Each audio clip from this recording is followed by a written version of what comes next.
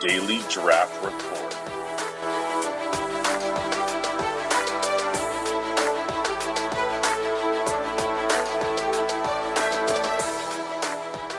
Set your DVR to record now. All right, welcome in. Good morning, everybody. This is your Daily Draft Report, the daily dose of prospect information for the NFL Draft, brought to you by Campus to Canton.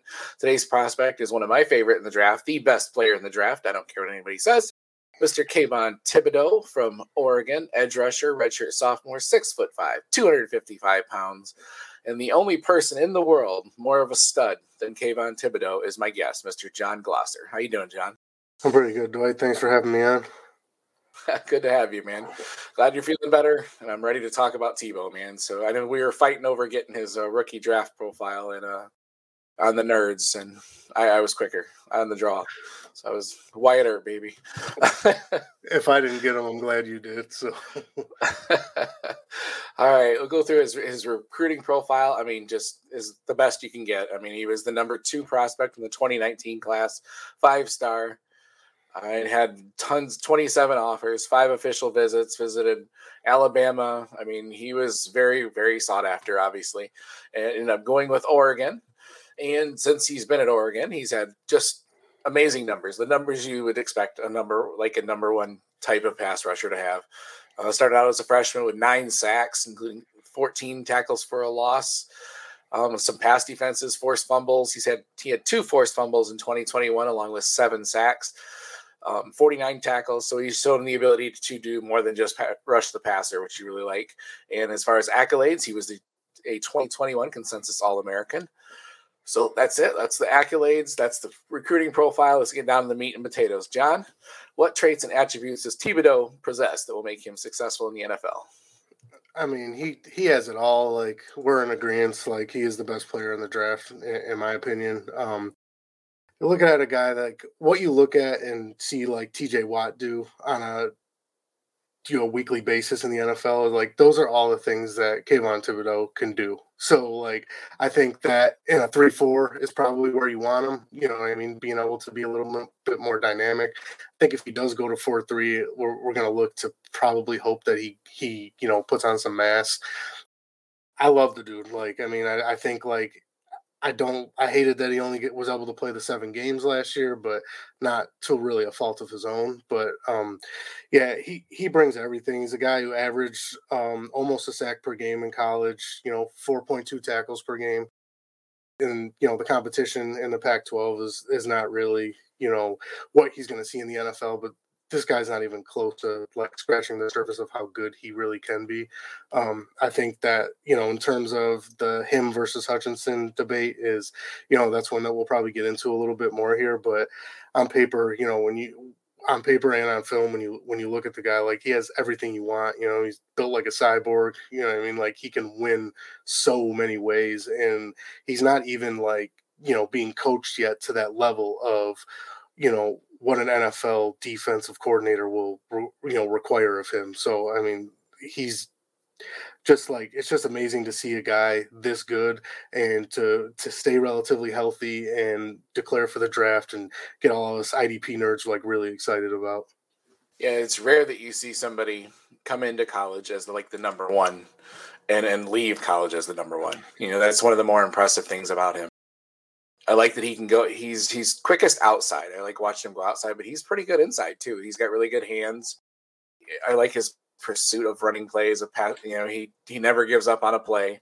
He said his build is perfect. He's got great feet.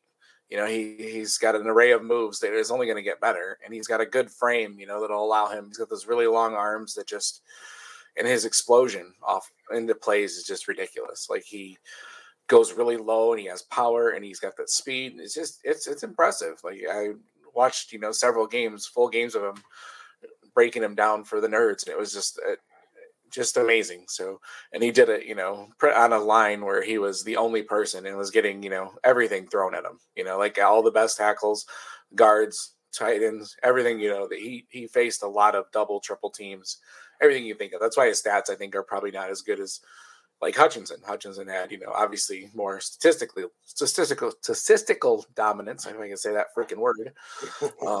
So yeah, so there's all the good. Is there anything bad about him? Like, is there anything you can see that would stop him from being successful? I mean, I think like the statistical, kind of dip, I guess, if you want to say that you would want from a top pick is you're looking, for that 10 plus, 12 plus sack season consistently. But I think he's still a little raw. I mean, almost not as raw as like Rousseau was a year ago, but I mean, I think he's that kind of build where is you still look at him like, oh, he's a little light, but again, like, is he still that freak athlete if he adds on 20 and 30 pounds from now? Like, I think he is. I think my favorite game, the 2020 USC Pac-12 title game, like that game, he didn't have like this outstanding 3 or 4 sack game, but he dominated that game. Like he, inside and outside, kind of to your point there, it was like when we see him line up outside, it's like, green light go.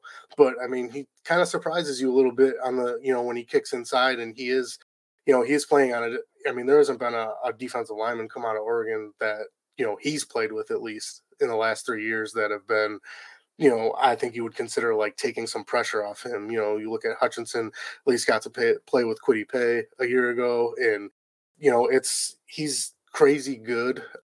I think that impact plays are something that like you would love to see more of. I think that's kind of the thing that people might knock him down for, whereas Hutchinson had this amazing season, and then you look at Thibodeau didn't. He didn't have like all those impact plays, but when you're getting double and triple teamed and you're not playing on a top 5 team in the country, that also hurts you a little bit.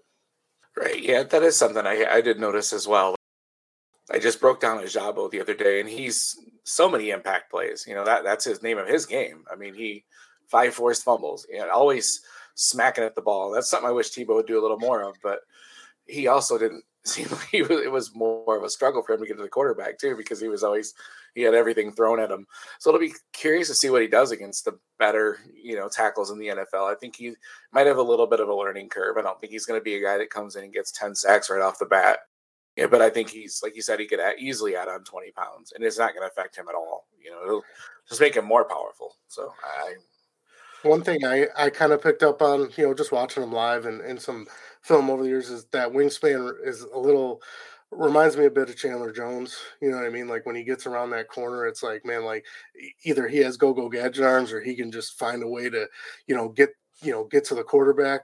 Like to your point, I would love to see use that wingspan and that reach and that, and those long arms to start slapping at footballs. And I think impact plays are going to, especially in the NFL, are going to spike like crazy because he's not going to be playing on a line where it's just him.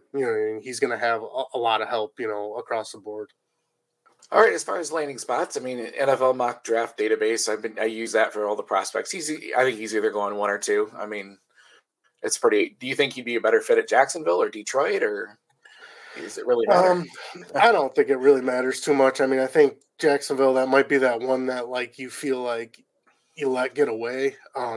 Whereas, but we talked a little bit before. You could see Jacksonville, going offensive line, and where Detroit, was lucky to land into Penei Sewell a year ago is, now right. If you can somehow luck into Thibodeau as well, you better be sending, Oregon some, thank you letters, because you're going to get studs on offensive and defensive lines, and we know that's, where you win in the NFL. I don't think either matter. I mean, we saw Charles Harris have a career resurrection under Dan Campbell in Detroit. So I think if, there's probably a really good chance that Harris stays there for another year on even if it's on a 1-year deal or whatever. And then if you bring in Thibodeau, it's, I think for IDP purposes and fantasy purposes, we would much rather see the Detroit landing spot, just because I don't think you would have to worry at all about, a percentage of snaps that he plays his rookie year. Whereas I think in Jacksonville, you are going to have Josh Allen, you still have K'Von Chase on there. Who knows with who's going to be the next coach there and defensive coordinator and all that jazz as to if he's going to be used in more of a rotational role until he bulks up and gets the NFL game, down pat. But going back to the Rousseau point, Rousseau this year played 49% of snaps for the Bills, ended up with 4 sacks and I think 42 solos. So, I mean, those numbers aren't, if you add another 3 sacks to that, 2 sacks to that, we're talking about at least a top 36 D lineman in IDP. So that could be something that I definitely think Thibodeau's capable of. And I think he should see more than 49% of snaps if he goes to either of those 2 teams, because Sean McDermott isn't the coach. So I think that it's a realistic that if he does see a decent amount of snaps, the dude has the talent. He can make plays, and impact plays will probably be a really big part of his scoring as a rookie. Selfishly, I want him in Detroit just because they're like my second team, and adding this, what they have, like the 27th and the 30th, and then so they could address the quarterback, wide receiver. They could really do a team overhaul. But I think Hutchinson's also a good fit, a hometown boy. So either way, Detroit, I think, comes out of that pretty happy. All right, John, let everybody know where they can find you on Twitter and what you're working on these days. I'm at Gloster13 on Twitter. We are in our big push over at dynastynerds.com, putting out rookie profiles, offense and defense. Dwight's helping with those too. We're kind of spearheading that and trying to get as much information out there for you guys as possible. Appreciate any feedback, any guys that you're more interested in. We would be happy to either, come on here and cover with Dwight, or even, put out more extensive articles, breaking down those guys. We'll also have rookie mock drafts for offense, Superflex, as well as IDP. We'll probably get going a little bit later in the off season here before the draft, obviously, some Superflex with IDP combined to kind of give you guys more of a idea of where guys are going. So we did that last year. It seemed to, be something that was favorable to the community. So we're trying to do that again. Yeah, that's definitely a good one. That's one where people struggle. Hell, I even struggle, and I've been doing IDP for 15 years, and it's hard to judge where that first IDP goes, All right, you can find me on Twitter, FF People's Champ, this podcast at Daily Draft RPRT. And also, like John said, working at the Nerds, writing a little bit at Campus to Canton, doing a lot of editing, behind-the-scenes type stuff. But thank you guys very much for listening. Like I said, even if you don't play IDP, it's good to know these defensive guys. So thank you guys very much, and we will talk to you tomorrow.